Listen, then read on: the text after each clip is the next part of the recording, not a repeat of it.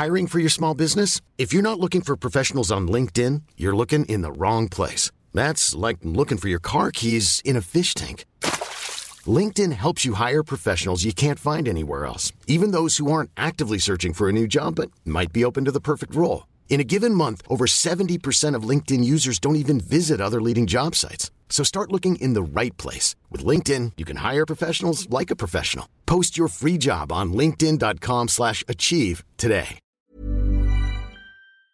Manola Theatre acknowledges the traditional custodians on the land on which we meet, gather and make art, the Yagara and Turrbal people, and we acknowledge their elders past, present and emerging.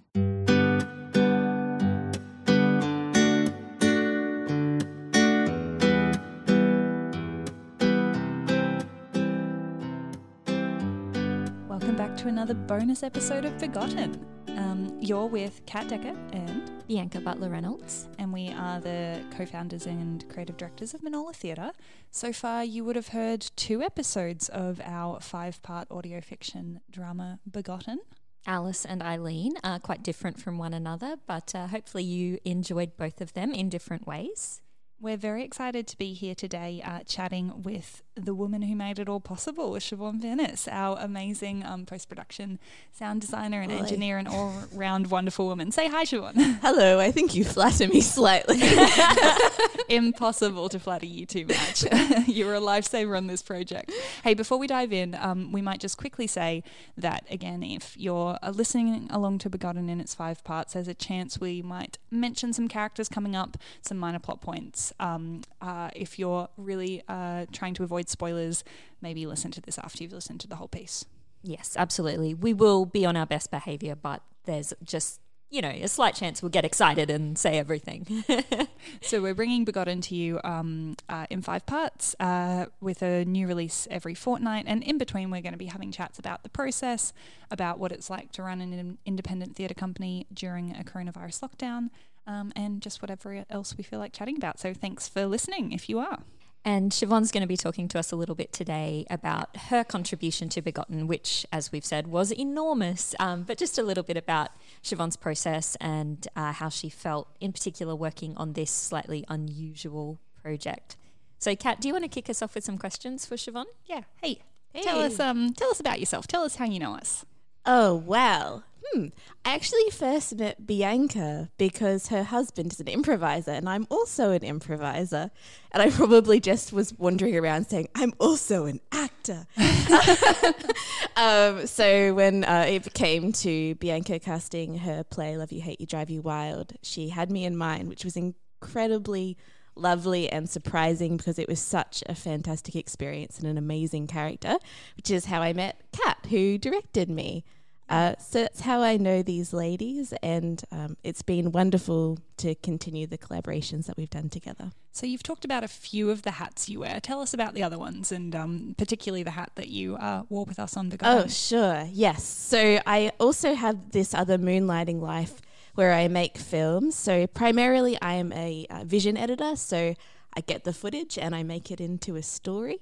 But part of that is also creating and setting up soundscapes, which I did a bit of training with at uni. So when you guys contacted me and said that you were interested in putting together a soundscape for this, I felt like that was something that I was skilled enough to offer as a skill, and also something really exciting because for me, I've never actually done what is essentially a feature-length film version of a soundscape without any vision. So it was a really exciting opportunity to run and do something that I've never really done quite like this before. Yeah. Did you have an impression, I guess, of the script when you first read it? And I know that I'm the writer and I'm sitting here and you probably want to be kind, but I'm just aware that it's a very different story from Love You, Hate You, Drive You Wild, which is the last piece of mine that we worked on together. So I was just wondering, I guess, your reaction to the material when you first encountered it. Well, I first encountered the material in the mindset of someone who was going to create the soundscape. So can I pause you? I'm Yes. sorry. You first encountered 1/5 of the material in a slightly different format. Do you want to tell us about that? Because that was a bit of a change as well. Yes, that's right. So at the start of the year, We've had an interesting year. We've had a fun one. We've been some places together. Yeah. At the start of the year, well, at the end of 2019, I approached Kat and Bianca with one of my other creative partners, Luke, because we were interested in collaborating with them. Luke and I are primarily improvisers, but we have actually both studied theatre at university, and we both wanted to get back into theatre. So we asked the lovely Kat and Bianca if they would be willing to collaborate with us on doing some short plays together, which turned into Love Triangle, which was 3 plays that were primarily about relationships and love and deceit, things of that nature. But the funny thing about that was that I'd actually started doing a Carol Churchill play, which didn't end up going ahead because we had illness with one of our cast members. So within the last 3 weeks, I just sort of rushedly found a monologue for myself that I ended up performing with... performing amazingly, by the way. Oh, thank you. With the assistance of a sleeping Ryan Goodwin, who is another fantastic improviser and actor that I work with. And just slept so beautifully and believably in that bed, if I can, be so bold. What a sleeper. Yes. So he was my boyfriend that I just crept in from cheating on, and the monologue was about sort of that, about the feelings that you have after you cheat on a partner. That was from Ella Hickson play, if I remember correctly. Which was also a series of monologues. So it seems to be running as a theme. Like, it wasn't intentional, but I really do think that monologues are the theme of 2019-2020. I think so, yeah. And so to pull it back together, that was the same project that I then delivered the first monologue from Begotten as part of. So Siobhan gave a monologue. I gave the Alice monologue, which our listeners may have heard a couple of weeks ago. And then that turned into Begotten. Yeah, sorry, I forgot to... I got very focused on myself. So the first time I read Alice, I thought it was a really beautiful piece, but I didn't expect it to turn into a full-length play. So that was really exciting when I found out that you were transforming it. And I obviously expected to see it in a theatre when I first heard about it. Yes, that's what we expected to. But as with the Love Triangle fiasco, at the time when we had to change that, I said I actually think this has turned out better than we originally planned. And I think the way that this has turned out might actually have been better than was originally planned as well. If you're open to things changing, it's amazing the creative outcomes that can be produced. Yeah. And my hope for this show is that the radio play, with its richness, I hope it has richness because, partially because of the soundscape, you can send that to London or, Western Australia or whatever, and so this is our play, and we're going to perform it in person, and someone can get a really good impression of what it is before they program it. Absolutely.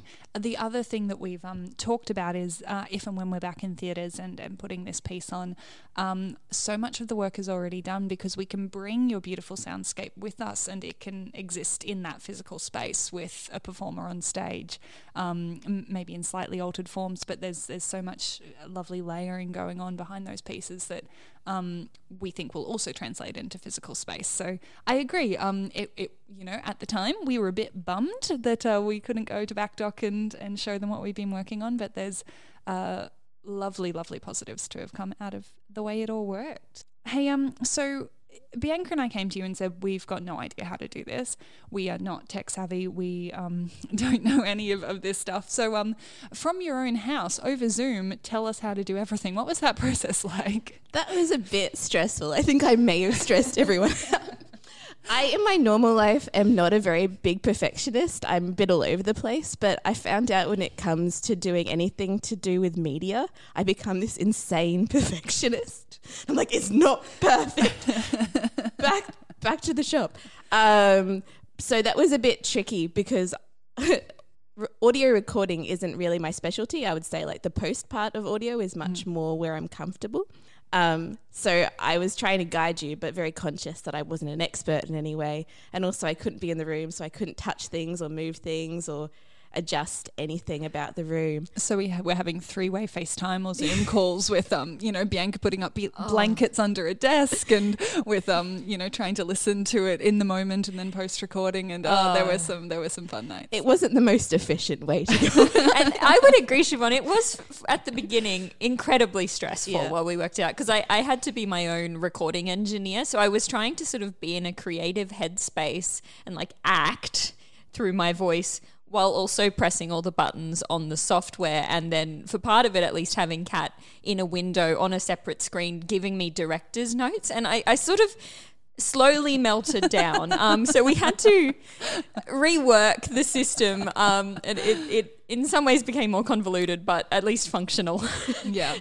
So we decided as the initial part of the process that we would kind of do the rehearsing and recording all at once. So Bianca would speak a chunk of the monologue, and then we'd revisit it with any thoughts I'd had in the moment. But the multiple layers of that kind of almost broke dear Bianca. So we slightly reworked and decided I wouldn't have to watch her every time she recorded a piece. We could do the notes as a separate conversation and let her just wear not quite so many hats. Yeah. Well. In terms of things that I'm curious about, like for Bianca, was this your first time doing voiceover type work? It was, yeah. I've mostly been a theatre performer, and I've done a little bit of short film acting, but I've never specifically done voiceover. So things that I had to learn about, just, interstitial noises, and, I have a nervous tic where I always like move my legs under the desk, and there was a point where Kat was like, I can hear this weird noise in the background. I'm like, I can't even have a nervous tic anymore. This is so limiting. So I definitely had to learn to be incredibly conscious of any noise that I was creating around me, and really your notes on that, Siobhan, in ways to absorb sound and kind of where to stick blankets in your house, which is not designed for recording, were incredibly helpful. Do you think the process of acting, did you have to draw on different skills in order, because you don't have an audience, so recording voiceover in some ways can be a little more sterile? Did you find it more challenging? Did you have to draw on different resources in order to do the characters? I think in some ways there was an advantage to the piece being largely dramatic. I think if it was a comic piece, I would have struggled very hard without the audience, because I would have no idea whether I was being funny or not. But the way that I tend to work when I'm a performer with a monologue is I get very sucked into it, very absorbed. And so being able to be alone with the text was actually okay, because I could just go very deep into my feeling of it and not have to worry too much about an audience response. As much as it's wonderful to have an audience when that's possible, I think, just the dramatic nature of it meant it was less difficult than it could have been. I was quite struck by how beautiful and successful the voiceover acting was. I personally find voiceover much more difficult, probably because I usually do it with my boyfriend, who has very specific ways he wants every word to be said. Our listeners might recognise Siobhan's voice, because she does do a little bit of voiceover for us in Begotten with our intros and outros. Yes. So I have to compliment your voiceover as part of this piece as well. Oh, well, thank you. I guess the only other thing that I'm curious about, because you gave me a lot of freedom. I read the script and I was like, I hear ocean sounds throughout the whole thing. Water is such an evocative symbol. Was there anything unexpected that I put in, or was there anything that, any interpretation that you were surprised by, or? Oh, I have a response to that. I was so impressed by the level of thought that went into creating oral motif. You were incredibly thoughtful about, as you say, something like the ocean sound, running that between all the episodes, but then also thinking about little sounds that are specific to one character's story, which could then recur in another character's story, generations later. So that's what I was trying to do with the text, was have them subtly refer back to one another, but you were intelligent enough in your sound design to also reinforce that through these really sophisticated little nuanced sound reminders. I agree. It's hunting for Easter eggs. Like we listened to the pieces. It was coming together so many times, and I was still finding echoes of earlier sounds that worked in their new space. And for example, the sound in the museum in our first Alice episode makes at least one repetition in episodes that are yet to come. Zoetrope noise. Yeah, just having these lovely little echoes back to things that have happened. Later chronologically, earlier in the delivery of the piece, in a nice confusing way. I want to ask you, do you have a favourite of the 5 women? I think I agree with Kat. In terms of the actual just funness of the character, I love Eileen, and I love the way Bianca does it as well. She's such a delight. Bianca has this really cute, childlike persona that she can bring out for certain characters, and I think Eileen was the only one where I just actively laughed throughout the entire thing as I was putting it together. Just it's such a tragic story, but there's so much humor in the tragedy of it. I agree. And again, I love all the soundscapes, but Eileen's soundscape has so many of my favourite moments. Bianca talks about the nervous twitch. We hear Eileen scratching throughout, and as I think Bianca mentioned in our last conversation, Eileen was the one who gave me such a visceral response when I was first listening, and it was due to that. Just so present, scratch on skin. What happens with her music is really fun and enjoyable. And I think there's lots of layers to why she is a lot of fun to listen to. In terms of the actual soundscapes themselves, I liked the final 2 soundscapes that I did. I think I feel personally that I was getting slightly better every soundscape that I made, just because I was getting better at blending the sounds and also knowing what was possible in terms of mixing sort of post-production effects onto the sounds. But because they were more historical, the final 2 were the most fun as well, not to give too much away, but the 4th episode takes place largely during World War II in a bunker, so you can imagine the kind of fun I could have creating echo sounds in that situation. And I think placing those stories historically in time with some of the really wonderful found songs, I agree. There's a lot of fun in those too, with the sense of place you created. Yeah, I would agree with that. Episode 4, Hazel's episode, there is an auditory moment that's maybe my favourite of what Siobhan created, which is the 1940s dance hall. Just, every time I hear it, I'm just thrown into it. It's like a scene from the Brooklyn movie or something. I feel like I'm there in that space with all the people and the dancing and the jazz music. It's so powerful. Yeah, look out for that, listeners. That was really fun to create as well. I was using all of my university education to do that. Thanks, QUT. You are a university for the real world. Well, shall we wrap it up there for today? I think so. Thanks so much for chatting to us, and thanks so much for being the thing that let Begotten happen. We so obviously could not have done it without you.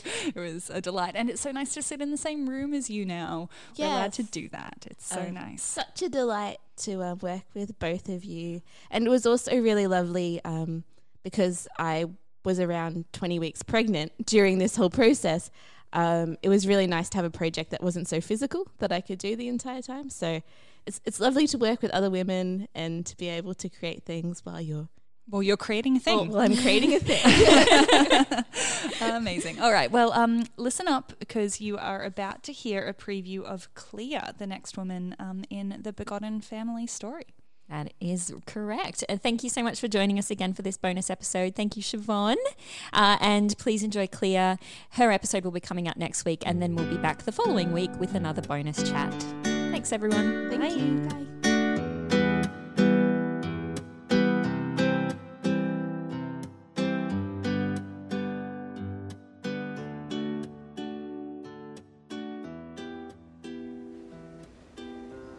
My earliest memory of Amber is in a tunnel. The memory is so foggy it may not even be real.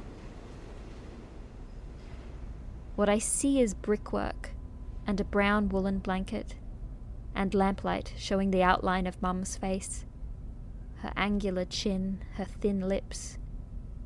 What I feel is Amber curled against me. and our fat fingers wrapped around each other's hands. Exactly the same size, exactly the same number of days old.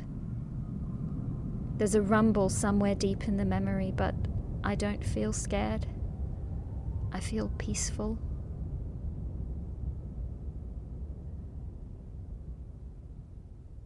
The first time Brian hit her, she didn't tell me. We caught the tram into town to go shopping, and she kept her cap pulled down low all day. The makeup had been applied so carefully, but the skin around her eye shone too much, and we both knew it. She kept checking her watch the whole time we had tea. She had to be home by 3, she said. I know, I said. You've told me 5 times. She ate half a scone, then told me again.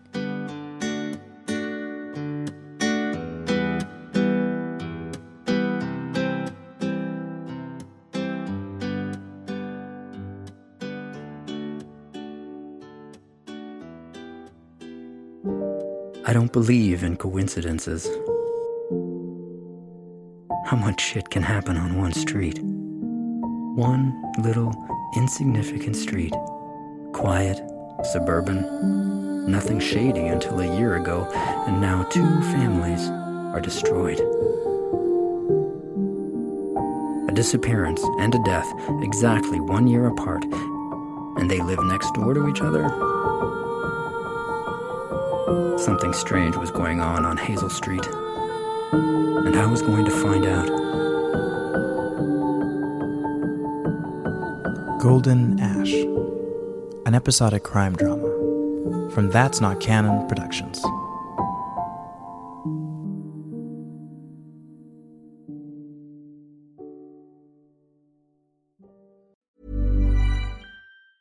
Ever catch yourself eating the same flavorless dinner 3 days in a row?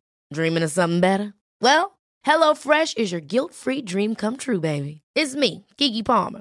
Let's wake up those taste buds with hot, juicy pecan-crusted chicken or garlic butter shrimp scampi. Hello Fresh. Stop dreaming of all the delicious possibilities and dig in at HelloFresh.com. Let's get this dinner party started.